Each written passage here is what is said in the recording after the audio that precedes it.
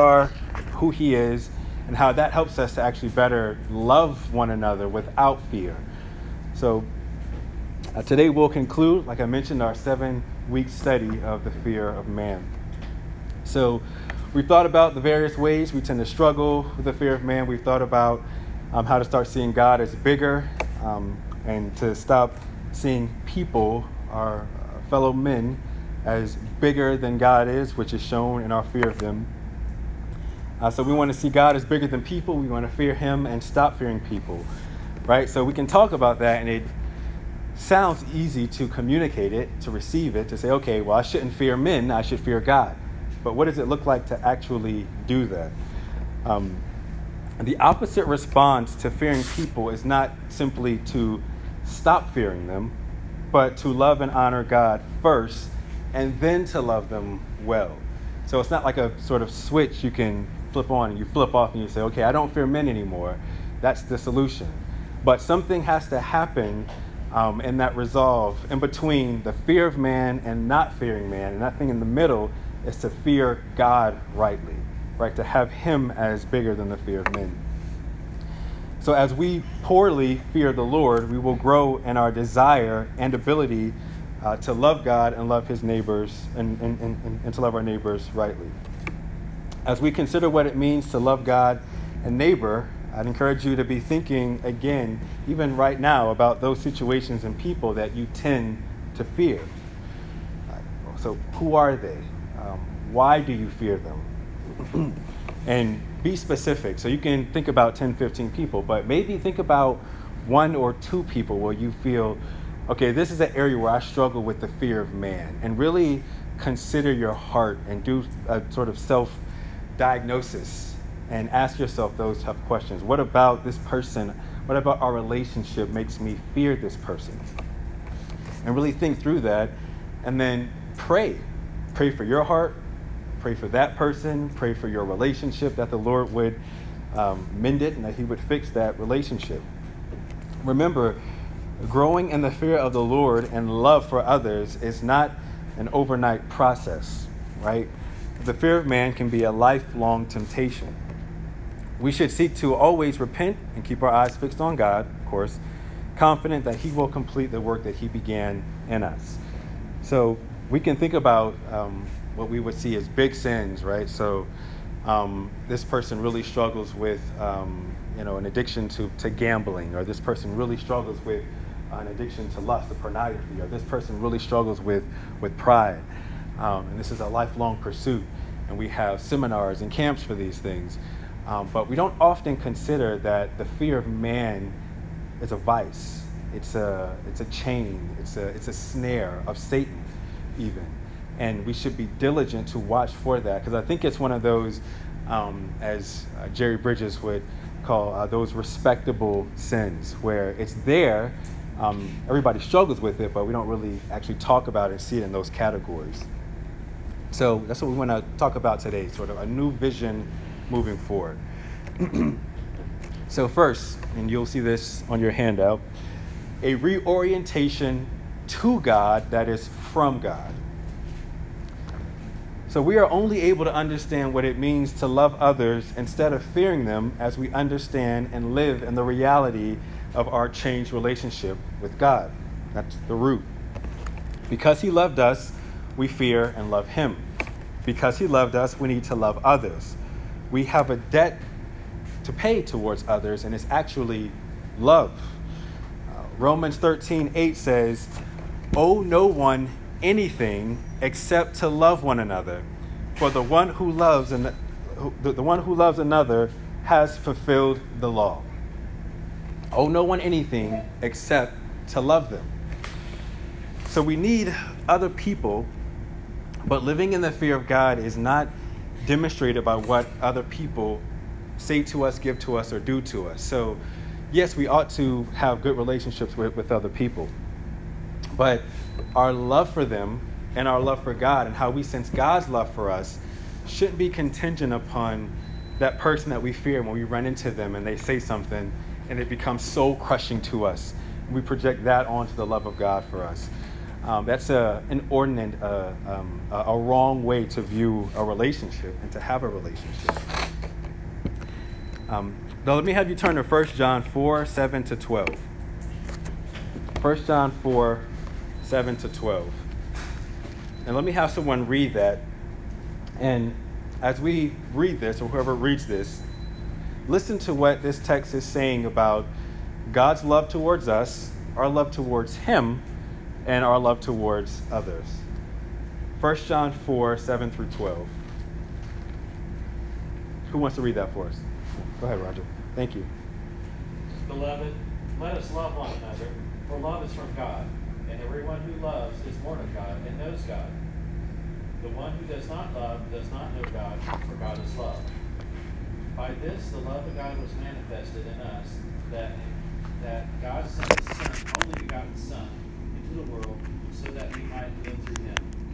In this is love, not that we love God, but he loved us and sent his Son to be the propitiation for our sins. Beloved, if God so loved us, we also ought to love one another. No one has seen God at any time. If we love one another, God abides in us, and his love is perfected in us. Okay, thank you. So again, this is, the word here is giving us a right orientation of love.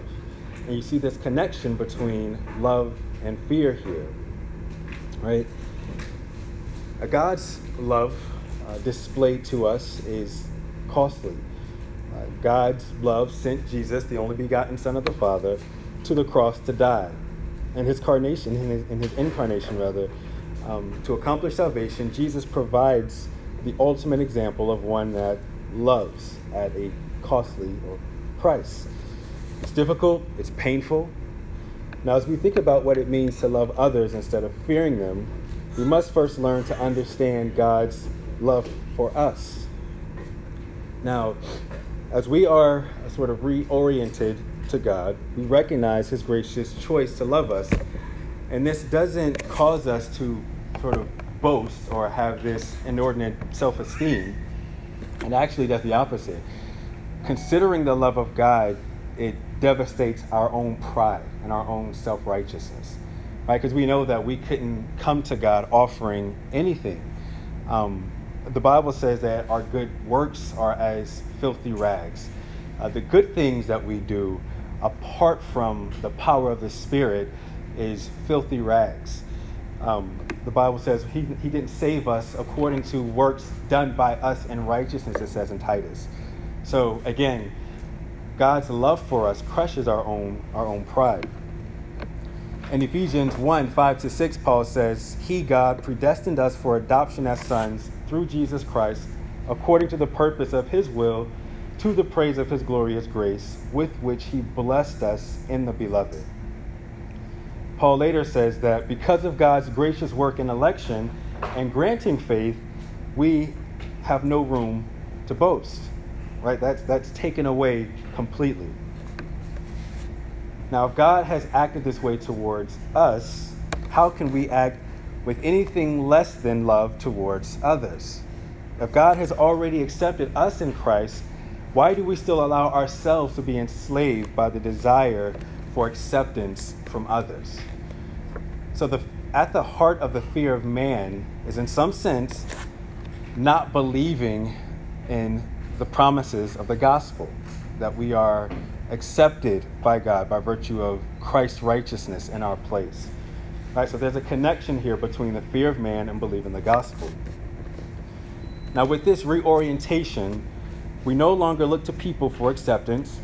Instead, we look to love others in such a way that it points them towards Christ and God's acceptance of us in Christ. Right? So, finally, as we are reoriented to God, we are able to rejoice in the fact that God has accepted us, that he protects us, that he covers us, and the love of God towards us is redemptive. It's free grace, unearned grace, and that should change our relationships with other people. So that means that when you come across this person who has this sort of grip on you and how you view yourself over and above, at that time at least, over and above what God says of you. How does the gospel and how does acceptance from God in Christ inform that? When you walk past that person and they give you a look or they say something and it ruins your day or ruins your week because they are, in your mind, so big that they have that much sort of authority, the gospel has to inform that. The gospel informs the fear of man in a way that doesn't just, again, flip the light switch off and say, okay, I don't fear him anymore. I don't fear her anymore. But has God as bigger in one's heart and mind, which is the right way to approach the fear of man. Okay, let's look at the second point here, a reorientation to other people. Loving and serving, not fearing and needing. Now, because God's costly love towards us, because it was costly, we can take big risks in our relationship with other people. Why? Because, Christian believer, you are so rooted in God's love in Christ that acceptance of others' approval of you is not the foundation on which you stand anymore. All right, so this is very important. This is key. Our reorientation to God helps us to see others' value and function. So what this means is, rather than saying, I don't want to fear this person anymore, I want to have a right fear of God, therefore this person, you know what, they're nothing to me. They're terrible. I don't need them, right? So we have this sort of self-willed perspective of not fearing man anymore. So we go from the fear of them to the hate of them, which is not better. We should go from the fear of them to a right love for them, which turns, kills, stomps out the fear of them. The reorientation towards God helps us to see others rightly. Others were not created to be feared by us, but to be loved by us. And this goes contrary to what we hear in our culture. And where do you hear? In the workplace. Just look out for yourself. Make sure you do whatever you need to do to climb the top of the ladder. Or this dog-eat-dog world. This worldly definition of success and how many people view it, they feel it serves them well. Like, this is how you're supposed to live. This is the United States. We got to do what we got to do to climb out of the crab bucket, or whatever the phrase is. But this is contrary to the Christian's worldview. So here's a question for you. How have you seen people treat one another badly in order to be seen as successful? So think about world, maybe workplace, think about maybe family life, think about church life. How have you seen people treat one another badly in order to be seen as successful or to protect their reputation? So what are some thoughts? What have you guys seen? I'm going to grab my canister of water. What y'all think?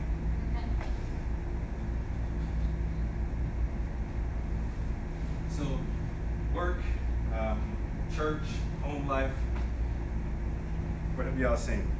Bad ways that people have treated one another to protect their reputation.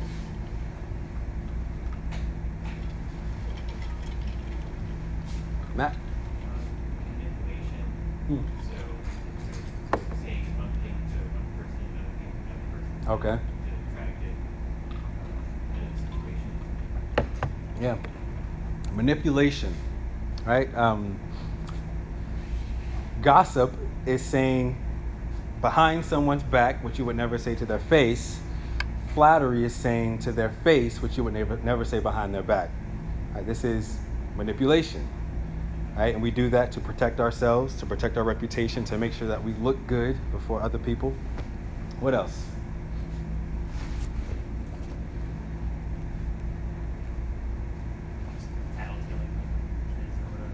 What's that? Just like tattletaling, like as kids. Okay.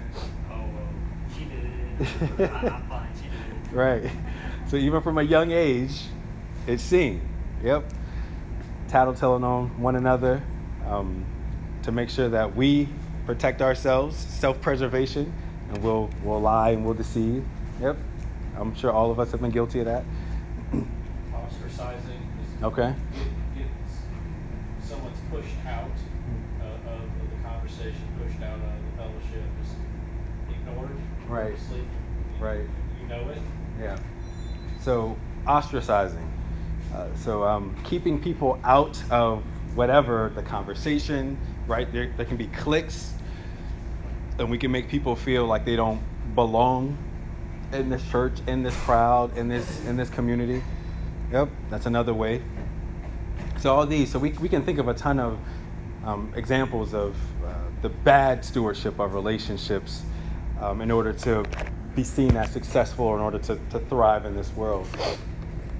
But as Christians, of course, we ought to have a different orientation. So what are some differences between loving and serving versus fearing and needing? Loving others is not necessarily the same thing as being nice to others. Sacrificing for others or saying yes to others is not always what should be done. In fact, sometimes niceness, sacrifice, saying yes can be the clothing that the fear of man hides in. Right? So we can become, you hear that phrase, yes men, where whatever this person we fear, whatever they're asking or whatever they're needing, instead of thinking consciously, clearly, the reasoning mind through it, in order for them to view us a certain way, we'll just say, yes, I'll do that thing.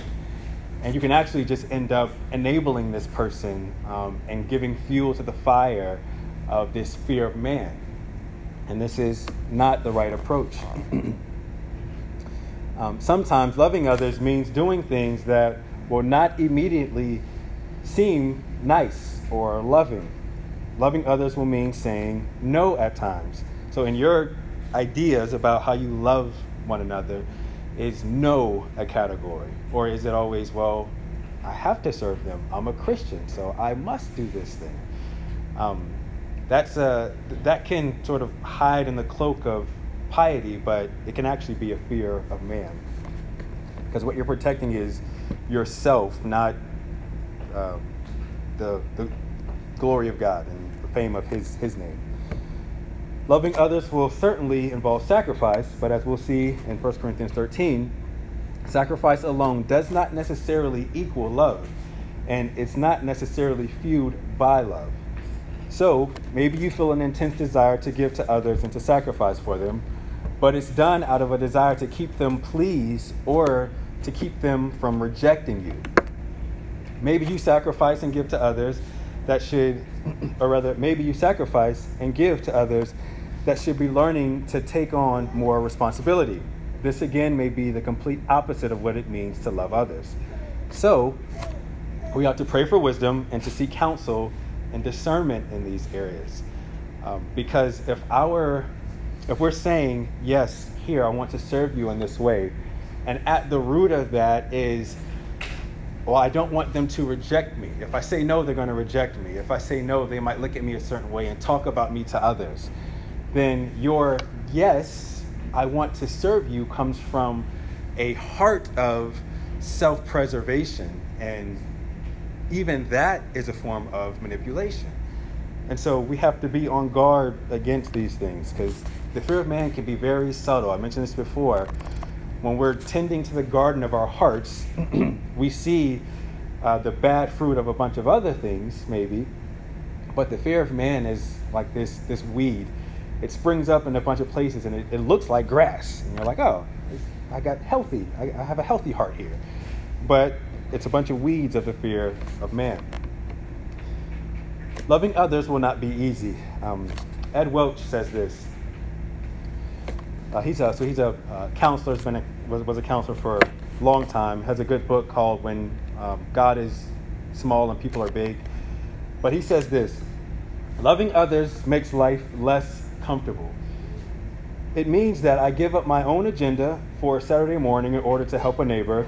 It means that I get hurt when someone moves away. It means that people stay at our house when I would prefer to be surrounded by different friends or family. Isn't that just like God's word, though? Just when we think we have adapted to a comfortable lifestyle, it messes everything up. It tells us to love others in the same way that we have been loved by God. So, love is vulnerable, right? When we expose ourselves to one another, when we tell someone about our week or about our day or about our month or about an argument we just had with our spouse, it's vulnerable, right? It leaves us open to that person taking that information and doing whatever with it. And that can cause us to sort of shrink back in fear. And so we never actually share one another the truth about what we're thinking, about what we're feeling, right? And even that can be a fear of man. So we have to be on guard against that as well. So there's another question for you. From Scripture, provide a characteristic of God's love that informs the way we should love others. So think about triune God. Think about the attributes of God, how the Bible describes God's love, and how that informs how we should love others. So what comes to mind for you? How does God love you? Put it that way.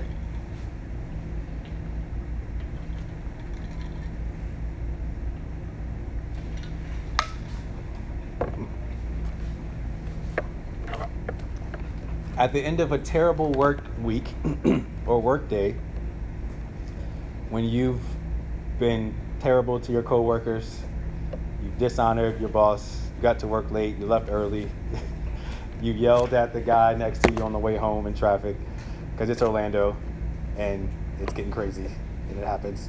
You get home, you don't spend time with your kids, you and your wife get into an argument, your husband gets into an argument, you lay down. Does God say, you've had a terrible day today.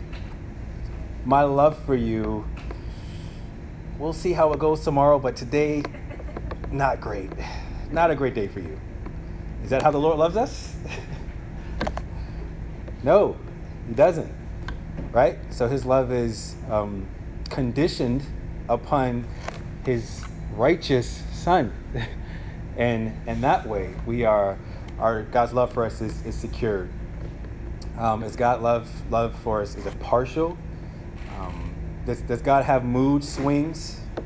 Right? Now, granted, we're talking about God and we're talking about his creatures. There's a difference. But I'm trying to put some fuel in your tanks here. How does God love you that informs how you should love others?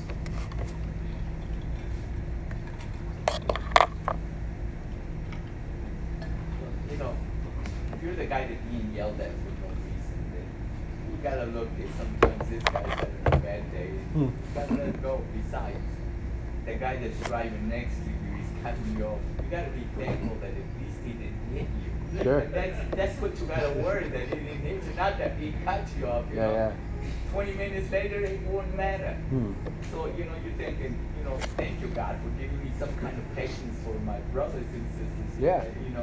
Where you could go and rage and then you're wasting energy, you're wasting time. Yeah. And the love that, it's there. Right. Yeah. So finding in those things reasons to be thankful and grateful, being slow to anger, right? Being willing to be sympathetic. Yep. All right. So God's love for us is, God is not quick to anger, right? He's slow to anger, abounding in steadfast love. Is how he's described. What else? What are some other things that come to mind? Roger? For a specific scripture, I did stretch, but I was looking at 2 Peter 3:9, as I look at that person who is hard to deal with or is causing me fear, is they need to repent.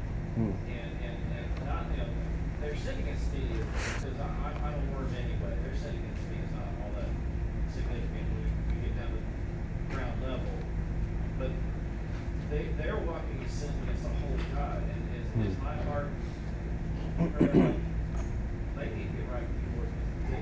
They're in a bad. I think my bank has 26 branches. There's one woman in accounting that no one wants to deal with. Okay? And we all have to, and it's sort of like legend. And my phone ring, can you do this? No, that's so-and-so account. Well, I didn't want to call her. No, that's not. We can share more moment about this, but I snuck it out. That woman is evidently a pretty visible individual. She needs to come. When I build up the courage to call her and say I need to fix this ACH, is that my mind, or is that how can I quickly get off this phone and praying that maybe it'll roll over to one of her coworkers when she's at lunch? Yeah. This happens. This is the reality. But to your point, having the gospel in mind, this person needs the gospel more than anything else, right? Maybe they have sinned against me in some way, but ultimately, all sin is against God, right? The lawgiver. And so having that sort of gospel orientation, which softens your heart to that person, and hopefully it reminds you to pray for that person and look for an opportunity to share the gospel with that person. So yeah, that's a good point as well, having the gospel in mind when you think about these people. Yeah. All right, well, let's look to our third section here. Who do we need to love and serve? Who do we need to love and serve? So Scripture provides several categories of those that we should love or that we should show love towards. First, God. It is the duty of all men to love and to serve God. As we have already considered the orientation we have towards God, we are able now to do as Christ said in Matthew 22:37-38. You shall love the Lord your God with all your heart, and with all your soul, and with all your mind. This is the first and great commandment. So unlike secular therapeutic culture that we find ourselves in, that knows no orientation towards God and stresses an inward orientation, sort of know thyself and to thy own self be true, Scripture points us another way. It says, know thy God and know and love thy neighbor. All right, so first we need to love God. The antidote to the fear of man is to love God, which informs the fear of man and gives it a right orientation. We need to love our enemies. As Roger said, the person in accounting, maybe that person feels like your enemy. In Luke 6:27-33, Christ says, but I say to you who hear, love your enemies, do good to those who hate you, bless those who curse you, pray for those who abuse you. To the one who strikes you on the cheek, offer the other also. And from the one who takes away your cloak, do not withhold your tunic either. Give to everyone who begs from you, and from one who takes away your goods, do not demand them back. And as you wish that others would do to you, do so to them. If you love those who love you, what benefit is that to you? For even sinners love those who love them. And if you do good to those who do good to you, what benefit is that to you? For even sinners do the same. So this is the high standard. It hurts to love enemies. It isn't safe, right? We don't feel safe loving our enemies. It's scary to love our enemies. Yet, if we are to obey Jesus and love as he commands us to love, if we are to love others instead of fearing them, we will extend this love even to those who stand against us, right? The hardest thing for us to do at times is to pray for that person who has been, for us, this sort of this irritation or this vice or this frustration, right? The last thing you want to do is pray for that person, but the Bible calls you to pray for them, and what that does, it actually works on your own heart. It's good for that person. God hears, he answers according to his wisdom, but it's good for your own heart too. It softens your own heart to that person as you pray for them. Ed Welch has some really good things to say in the context of loving enemies. He says this: when confronted with enemies, we should go directly to the Psalms if we are not sure how to feel or what to say. When we are inclined to take matters into our own hands, the Psalms teach us to trust God. When we would insulate ourselves from pain, they teach us to trust God. Instead of vowing that we will never again move close to another person, they teach us to trust God. Instead of extinguishing hope, the Psalms teach us to trust God. In the Psalms, it was the glory of God that was David's mission, not his own vindication. Right? So we can get frustrated with somebody, and then we start praying imprecatory psalms. Lord, destroy them, bash in their teeth, put their feet on slippery ground. We said, well, it's in the Bible, we ought to pray it. But when you see those imprecatory psalms, these prayers, as Ed Welch brings out, the heart of these prayers is not one's own vindication. He's asking God, do what you've promised to do. Vindicate your holy name against your enemies.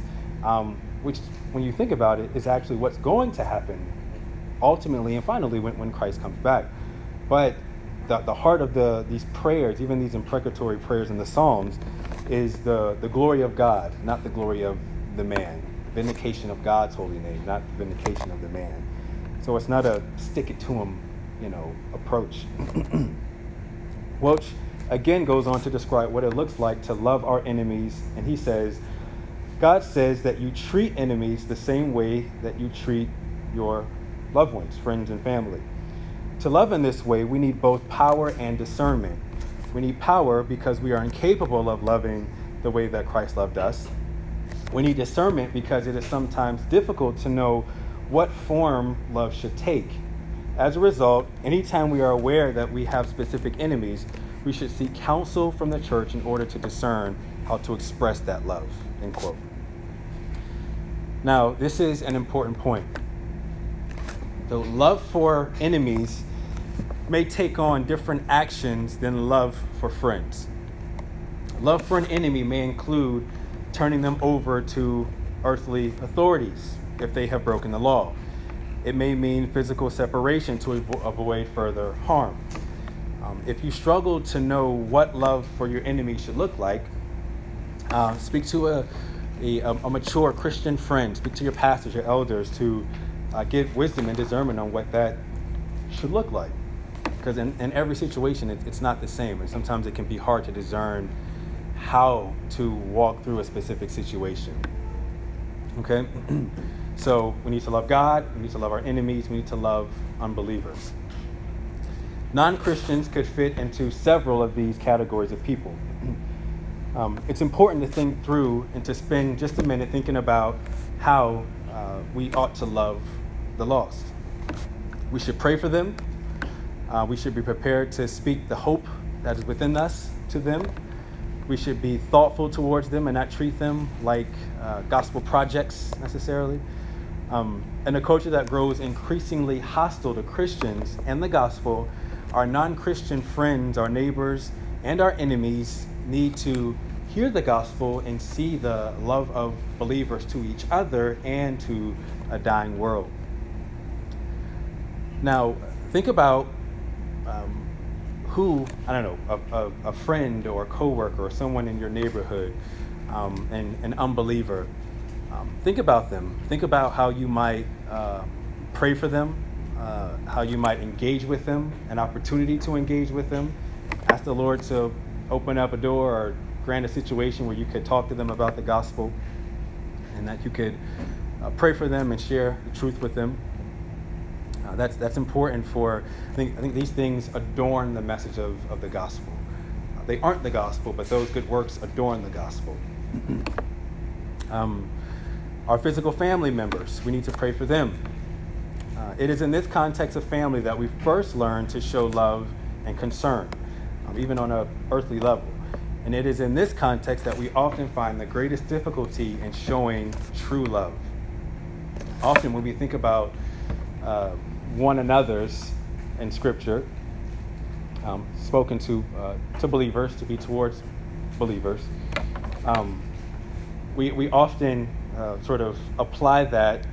Let's say we have a believing spouse.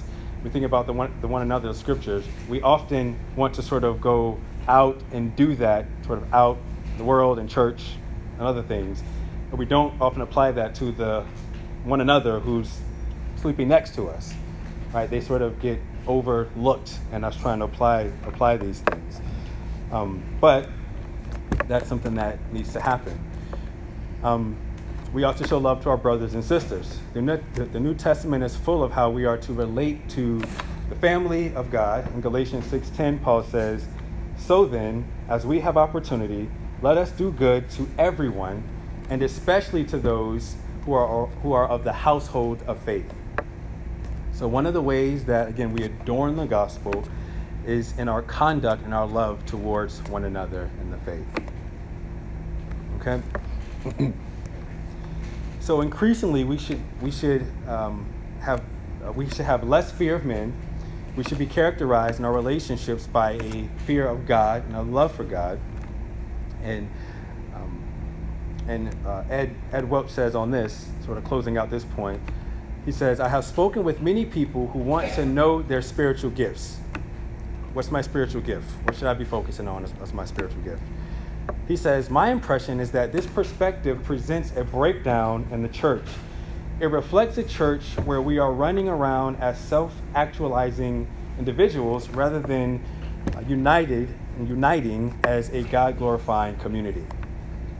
The church is the place where we should demonstrate to a watching world what it means to live in the love of God and the fear of God and a love for people, not a fear for people." Okay. Let's jump down to the next section here. What shape does this loving and serving take? Let me have someone read 1 Corinthians 13, 3 through 7. 1 Corinthians 13, 3 through 7.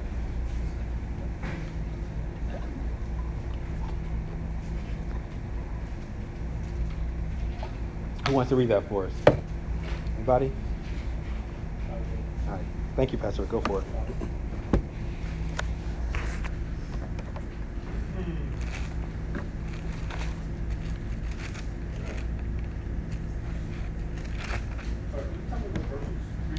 Yep, 3 to 7. If I give away all I have, I live what my body can earn, and have not love, I gain nothing. Love is patience and kind. Love does not envy or boast. It is not arrogant or rude. It does not insist on its own way. It is not irritable or resentful. It does not rejoice in wrongdoing, but rejoices in the truth. Love bears all things, believes all things, hopes all things, endures all things. Okay. On this scripture, and I had problems with that one because I recently had a gentleman that keeps bullying the neighborhood, but then he started bullying my kids, and I tried to give him patience, but he keeps on. And I just had to, I don't know, maybe I'm hiding behind the technical to give him top love and say, "Hey dude, it's time to stop." I mean, what are you doing in this kind of situation? I mean, they can bully me back fine, but when they keep constantly bullying the kids, he's just a grown man, Yeah. Yeah. Yeah, as you think of, and we talked about this just a little earlier, but love for even someone in this situation looks like not, I love you, keep on doing what you're doing down the block, but it may look like we said before, turning them over to authorities.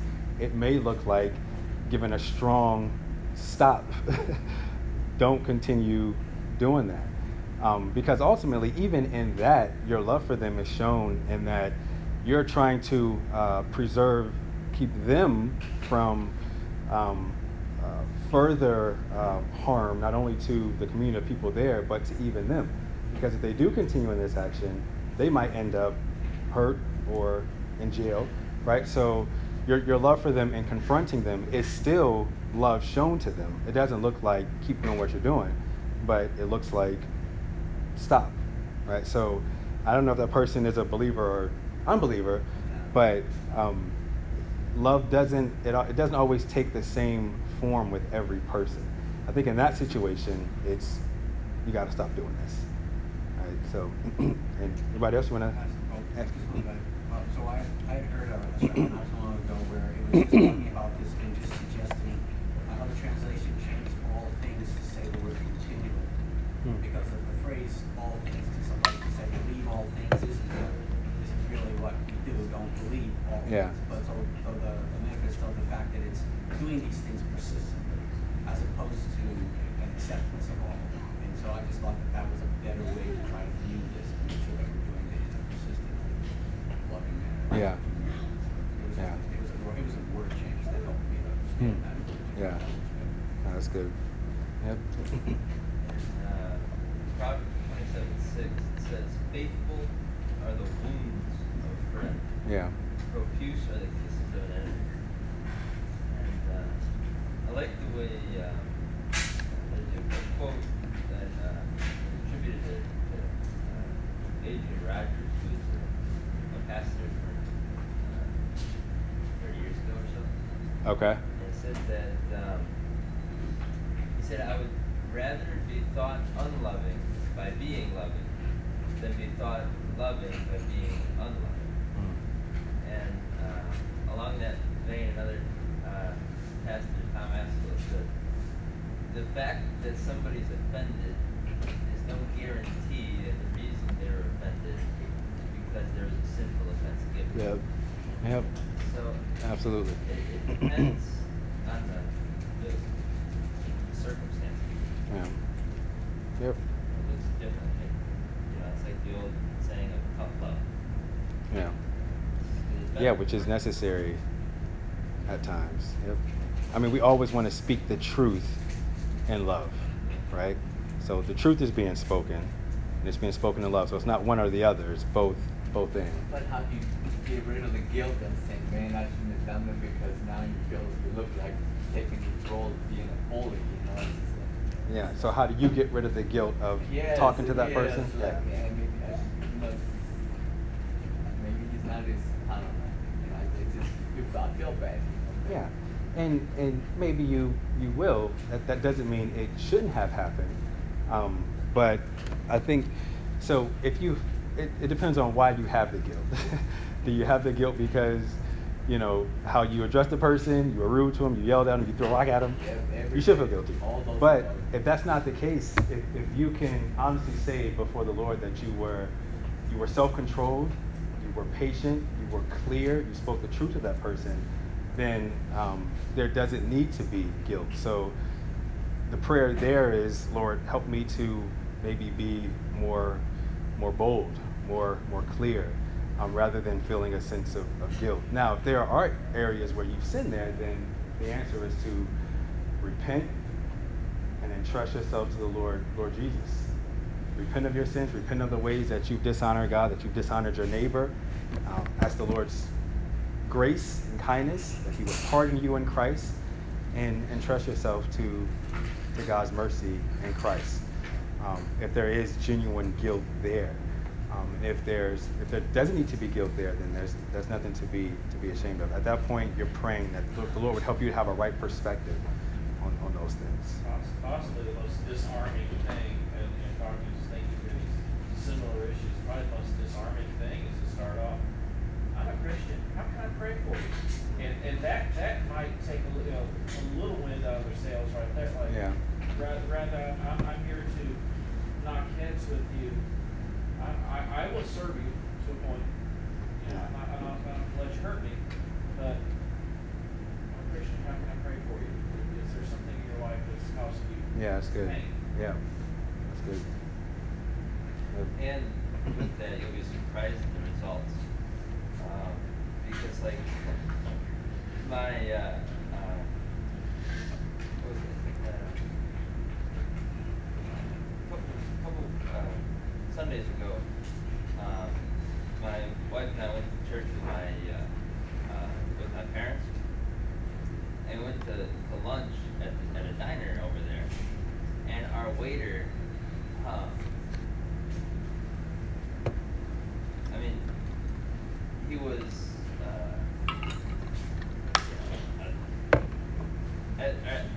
if not then, he used to be a militant homosexual. Okay. Because he had, he had tattoos on his forearms. One side said 100% pride, and the other side said 0% shame. And all in the rainbow flag, and and as I do with most waiters and waitresses, as I ask, at the beginning, if there's anything we can pray for them, and I tell them to, think about it while they're getting our food. Sure. And at the end, at the end of the meal, I try to give them, I offer them a New Testament. And so as I sat down and I saw his tattoos, I was like, oh man, this is gonna be interesting. Because my mind just goes to what could happen, Yeah. But he was surprisingly receptive, and That's great. he was very thankful that I gave him. He was very thankful that we asked him to pray for him, and he had us pray for him to be able to finish his rehab, and for another friend of his for grace in the trial. Okay. The court date that he was going through. Okay. And then I gave him a New Testament at the end, and told him about how you you need to get right with God, and you need to follow Him, follow His word. And he was very, very appreciative of receiving the word. Quite honestly, surprised me. I wasn't expecting him to be so receptive. Yeah, you never know how the Lord's working in people's hearts. Yeah. That's great. Yep, you never know, man. Well, we'll end here. Just one more thing for you to consider. So this afternoon, sit down and work through 1 Corinthians 13. So work through it maybe on a piece of paper or something, and start thinking about these descriptions of love. Think about how you can start applying these characteristics towards those people that you fear.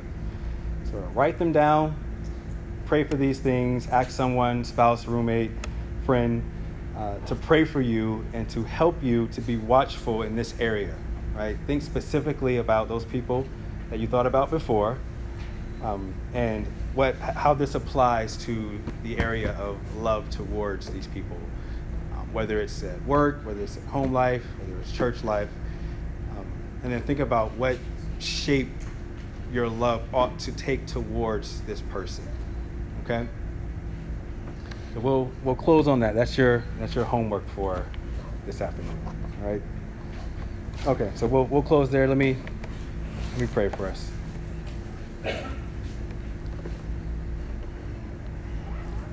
Lord, we give you thanks for your word. We thank you that you have given us wisdom in the scriptures, that you've given us a multitude of counsel in the scriptures and in Christian fellowship. We pray that you would help us to be diligent to be on guard against the fear of man. Wherever we see it, Lord, help us to have a sharp eye to it, to have an eye to the love of our triune God, the power of our triune God. Lord, help us to live rightly before you and to fear you above all things. And may that inform how we interact with one another and others. So Lord, give us grace in this. Give us wisdom. Give us power by your Holy Spirit to live in step with the gospel. You know the different areas in our lives. You know the individual areas of struggle for all of us. Lord, we pray that you would penetrate those areas with your word and give us a better vision, a better way forward, considering the fear of God over the fear of man. May you bless us in that, Lord, further sanctify us. Bless us as we go into the corporate worship room to worship you together. Lord, may you conform us more to the image of your Son, and may you cause us to have a deeper affection and love for our triune God. Feed us with all the means of grace given for our soul's nourishment, and may you glorify yourself in that. In Christ's name, amen.